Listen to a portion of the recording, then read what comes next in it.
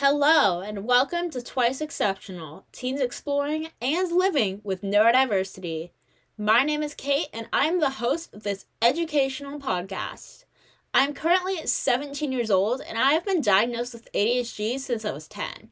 Additionally, I was tested for giftedness as a child, making me twice exceptional. I started this podcast because living with ADHD can be difficult, and I wanted to find a way to reach people and share some information about neurodiversity from someone who is currently dealing with it in their everyday life. Not only am I neurodivergent, but I have a brother who is neurodivergent, meaning I have seen how symptoms can be portrayed differently in different people. In this podcast, I discuss my own experiences, interview others on their experiences, and share research on neurodiversity. In this particular episode, I interviewed a woman named Kate Witt, who shared some of her experiences with dyslexia and how that led to her choice of becoming a speech language pathologist. Hi, Kate. Thank you so much for joining me today. Thanks so much for having me. So I wanted to start off with, can you please introduce yourself, including your name, your connection to neurodiversity, and your career? So my name's Kate Witt. I'm currently in my second year getting my master's at ASU in speech language pathology. I am a dyslexic individual myself, and that is the specialty I'm going into for my career. So starting in May, I'll be working at Wellington Alexander Center, focusing on evaluation and intervention for dyslexic children. That's super cool. So when did you first hear about dyslexia? Just in general. Oh, I remember the exact time that I heard about dyslexia for the first time. I was at my house with my mom, and she was talking about someone that I was going to meet. And it came up that they were dyslexic. My mom had mentioned that. And I was like, oh, so they read backwards? That's pretty weird. And I just moved on with my day. I must have been, I don't know, 9 or 10. Not understanding that was going to be a big part of the rest of my life, or that I was dyslexic also. I just thought it was reading and seeing letters backwards and an inability to read. Mm-hmm. And so when were you diagnosed with dyslexia? So I was diagnosed at the tail end of my 6th grade year. I was around 12. I was actually diagnosed at Wellington Alexander Center.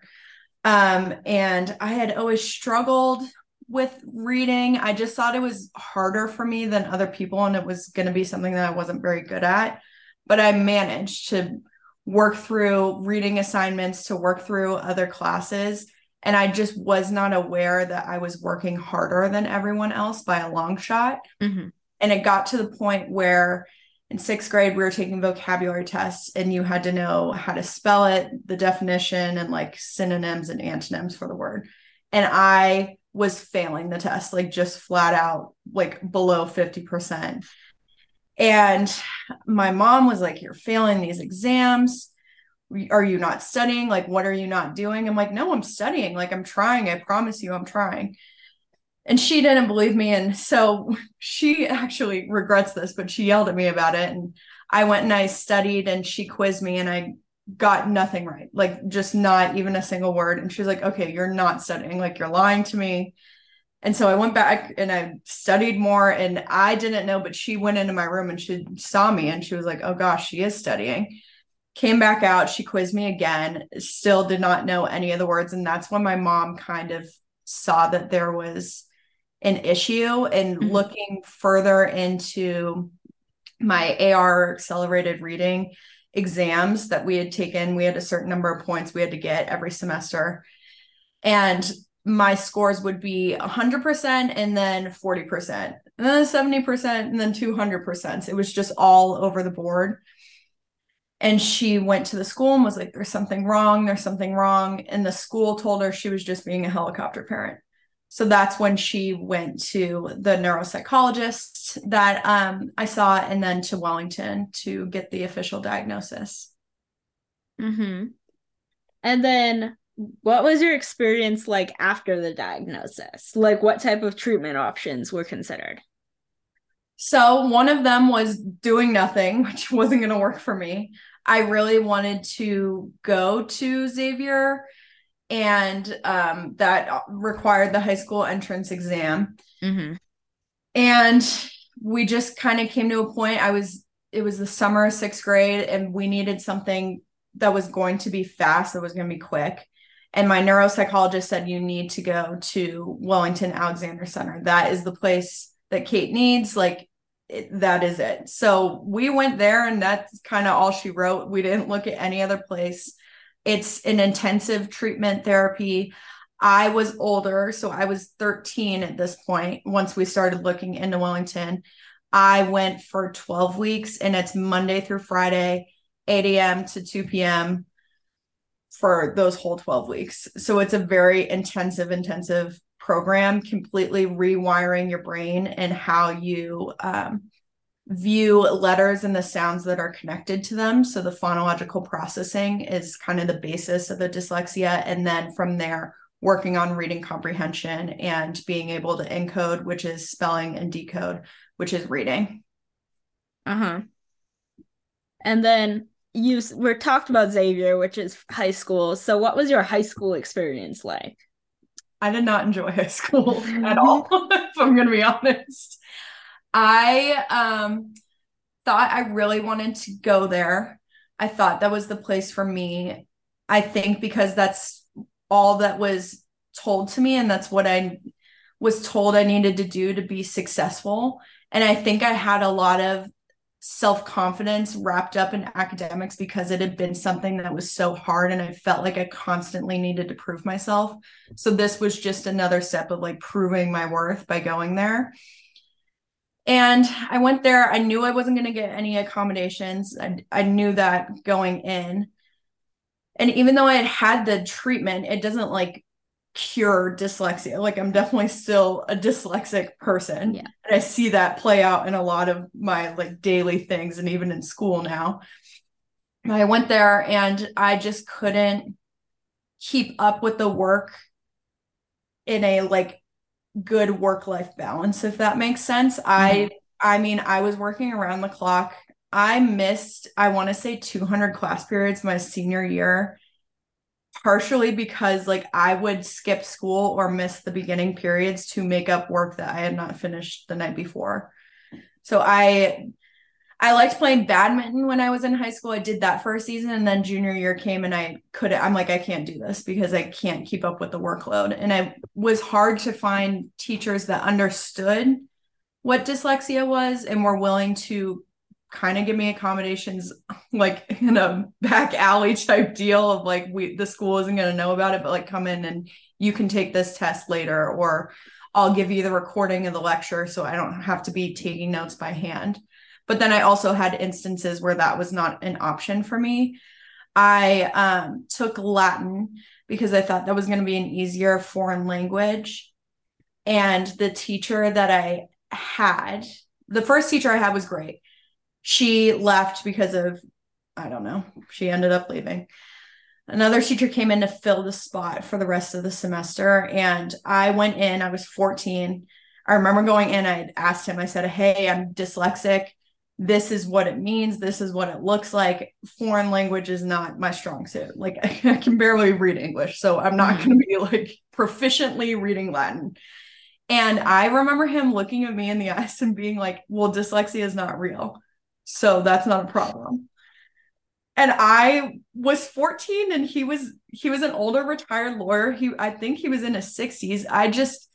I was trying to be a good self-advocate, and it felt really hard. And that was very disheartening, of just this older adult who's been in the academic world and who is my teacher and supposed to be guiding me through this class, is just telling me the way I am like doesn't exist. That's not real. I don't know if he was trying to be like, maybe you're just bad at reading. You don't read enough. I don't know. I ran out of that room. I was like, okay, thank you. Bye.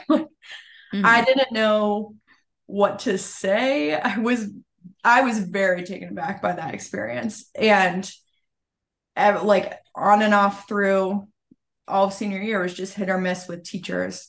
And so I should have gone somewhere else for high school.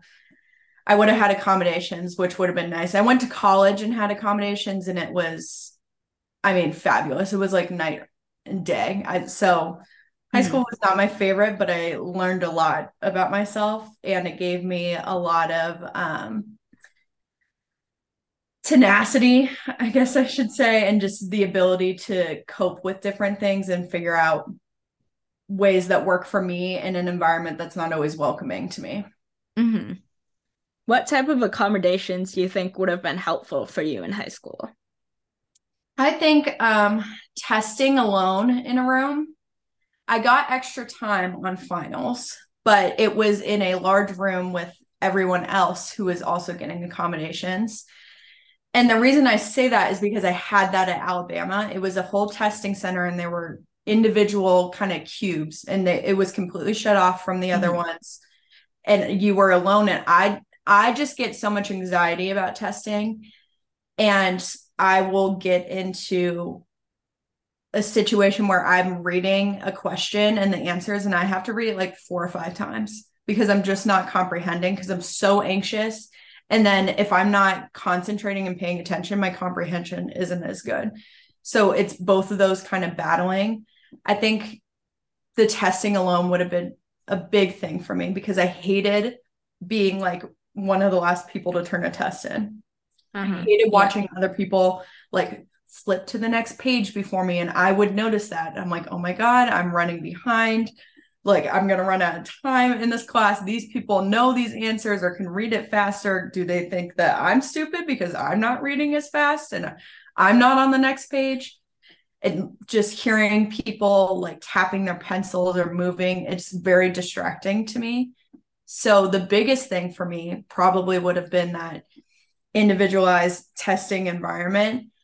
And I think being able to have notes ahead of time. I had teachers that required handwritten notes to be a certain length, which I don't understand how that prepared me I because your don't notes know. should be concise.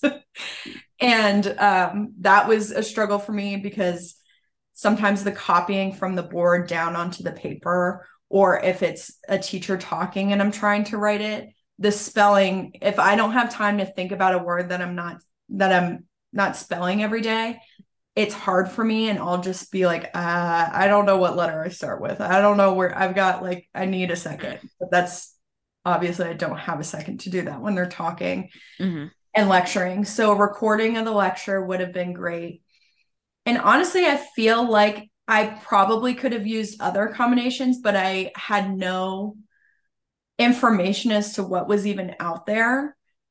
I thought that was just kind of it. And that's why I took in college, and college is set up differently with how your day to day in the classes work. So I didn't need as much of the accommodations that were available. But I think in high school, or even in middle school, if I had been diagnosed earlier, I would have taken other accommodations that I don't even know about now, or I don't consider that I would need because I didn't have it. So I'm not sure what Mm-hmm. my life would have looked like with those accommodations. Yeah. I just know because at my school we have like 504s and IEPs because I'm at a public high school, and I've never really gotten one for my ADHD because I haven't found it necessary, I guess. But like, I just am interested in which accommodations you think would be like helpful, I guess, because there's a lot of accommodations out there, and I'm not sure which ones are actually helpful versus which ones are just things they're trying. Mm-hmm. Yeah, it definitely have now being on the other end, working with in speech language pathology, and I'm out of school right now. I work a lot with IEPs. It's really interesting because the accommodations can almost be anything you can think of to some extent. Mm-hmm. Like preferential seating was not one that I thought of for me. But then as I think about it more now that I'm working in this field, I'm like, maybe I would have like done better with that, like not looking at everyone around me if I'm sitting at the front, a little bit more focused, Mm-hmm. able to ask a teacher a question easier. Stuff like that where I just hadn't thought about it prior. And now I think about it, I'm like, oh, I think I might have used those. But Mm-hmm. there's a lot of different things out there. It's pretty interesting and it's pretty cool the amount of accommodations you can get. Yeah. And then, kind of on that same note, I wanted to talk about how dyslexia has impacted your choice of career and if you think it's helped you in any way in your career that you're heading towards. It has helped me tremendously. I would not be in this career if I was not dyslexic, and truly, if I didn't go to Wellington, I don't think I would have considered this career. I wanted to be a marine biologist for the longest time. And I've always been drawn to science. Science has always been something that I'm really, really good at because the words are usually attached to visual meaning, whether that be in graphs and it's explaining it and I have a visual, or pictures, things like that. I was always really, really good at the science part of it. But going to Wellington, I just realized how much it helped me. I don't know if when I was there that I was thinking about it, or really if when I was after and I realized I could read and how much it changed my life. Mm-hmm. I wanted to start to do that. And so I ended up stumbling into a little bit being able to testify for Senate bills for the state, being on a board for accommodations for private schools within the Diocese of Phoenix, having conversations with different people, doing public speaking events on dyslexia. And as that happened more and more in high school, I realized, oh, it's what I'm passionate about. It's what I love talking about. Anyone that's a friend of mine, or not even a friend, like honestly a stranger, I will tell anyone that I'm dyslexic and I will tell them my story as long as they want to hear it and go into as many details about it. So it almost happened naturally because I felt like I had to advocate for myself so much in high school, and I started advocating for others too. And so it just naturally led me to this field. And then I figured out, oh, that's a speech language pathologist. That's what I want to do. And that's all she wrote. That's the only career I've, pursued at this point. And I'm pretty sure I'm going to stick with it. Yeah. And then for dyslexia, which part do you feel like needs to be addressed more? Like, is there a particular symptom or sign or struggle that comes with it that you feel like people should address more? I think that's a great question. I have a lot of feelings about where our schools stand with dyslexia. It sometimes gets thrown onto the back burner because it's not as prominent as some other disabilities that are addressed in the school. But for me, what I try to explain to everyone is a fifth of the classroom most likely is dyslexic. And so that's a lot of students to not have a good, solid background understanding of what dyslexia is. Because even now in my field, I am explaining to people that I am in grad school with or who are my supervisors, like what dyslexia really is. It's not, yes, letter reversals can be a part of it. And we do see that, but that's not all that it is. And that's usually not what it's presenting as. There's a lot of things that have to do with your handwriting. Left and right is a big thing. Even though kids struggle with that anyway, just these things you start to notice. And my mom said, oh, I noticed those things, but she didn't know what that was. I couldn't tie my shoes. I still tie with bunny ears. I never figured out the other way. I don't know. I'm too old at this point. And rhyming is another one. I still can't really hear a rhyme. Like I understand things rhyme, but I can't hear that. It doesn't compute in my brain. But in the school, the biggest thing is sound and letter awareness. The dyslexia is all like it's focusing on that phonological awareness, which then builds up to reading. You need these bottom pieces to get to reading. So while there's issues at reading, that's not really where it's stemming from. It's stemming from the phonological awareness issues. And so I think, and there are people who are trying to make this happen, that all kindergartners should be screened for their phonological awareness. It can take under 10 minutes to do that for each kid. It probably only takes about 5. And that gives you a pretty good indicator of, are we looking at an issue or are we good to go? And having that, the earlier, the better. The earlier you are able to diagnose or to realize that there's dyslexia present, the better it is. You're able to remediate how you're going to teach the child to read, or they can go see a specialist like Wellington Alexander, and the time you're doing that is a lot smaller than if you were an older student like I was. So it's really addressing those at a younger age and being able to understand that it's the phonological awareness, it's the understanding of sounds, and that can play out in a lot of different ways. And there's not just one case of dyslexia, which is also kind of the hard part, is no dyslexic person is alike. And that's the same with a lot of disabilities and disorders. But I think the biggest thing is I would like to see a lot more education for teachers, SLPs, for people working in the schools in general. The amount of like education on dyslexia, even in my program, is minimal. I think we've mentioned it like in one class. And that's just not enough when you're going to be working in a school and that many kids in that school are dyslexic. Mm-hmm. Yeah. I kind of agree with that. I feel like educating the educators is kind of really important for all of this stuff, because it's just something I've noticed that a lot of like teachers, even counselors and stuff, don't really know exactly what some of these are. And I feel like if we could help with that, then it'd be easier to locate disabilities in the classroom if they like, knew what was going on. 100%. And just being able to have an understanding of like, oh, I know this is what dyslexia is. It's so much easier to throw in accommodations into a classroom when you understand why you're accommodating or what the root of the issue is. As an educator, you might have your own ideas on how to modify what you're teaching or the environment of the classroom. It's so important to educate teachers and people working in the schools. I have friends that are teachers and they never had a course on disabilities, but we have disabilities and neurodivergent individuals in every classroom. And so to miss that whole piece of the education, it's not going to help down the line when you need to work and be integrated into an IEP team or being able to modify and know your student well enough to optimize their learning.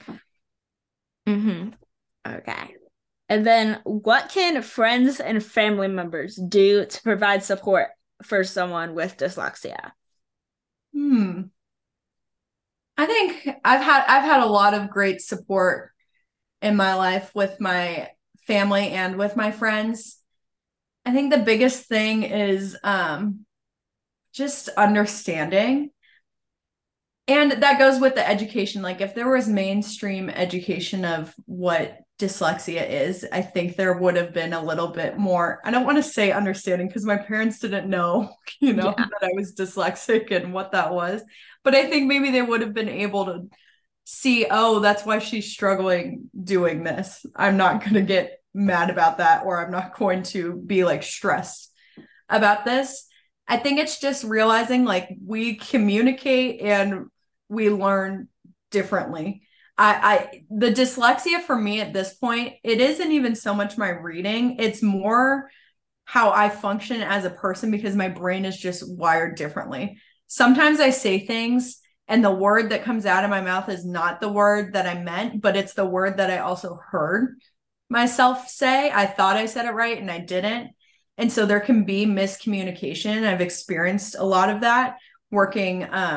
I was president of my sorority, so I had to do a lot of different meetings, and I would experience that in kind of that work setting. And then at home too, with my family. I mean, still, I'll say stuff and they're like, what? And I'm like, no, I said this. And they're like, no, you said that. I'm like, oh, I did. Didn't even know that. So just understanding the individual's own quirks and how their dyslexia affects them most is probably the best way that you can support someone. Well, thank you so much. Do you have any final thoughts to give to the listeners, or? Just keep doing you. There really is so much individuality and I don't know, just learn the way that you learn best and find what you're passionate about. That's That's my advice. That's what I've done. That's great advice. Yeah. But thank you Thank so much you. for having me on. I hope you guys enjoyed hearing from Kate. And if you would like to share your story or thoughts with me, feel free to reach out through email to twiceexceptionalpodcast@gmail.com or message me on Instagram or TikTok at twice_exceptionalpodcast. Consider following the podcast on social media or share it with others to keep spreading the word about the complexities of neurodiversity. One more thing. I was recently on a series from Beacon College called A World of Difference, Embracing Neurodiversity. I discussed being a twice exceptional individual, and I had a great time doing it. Feel free to check it out on YouTube.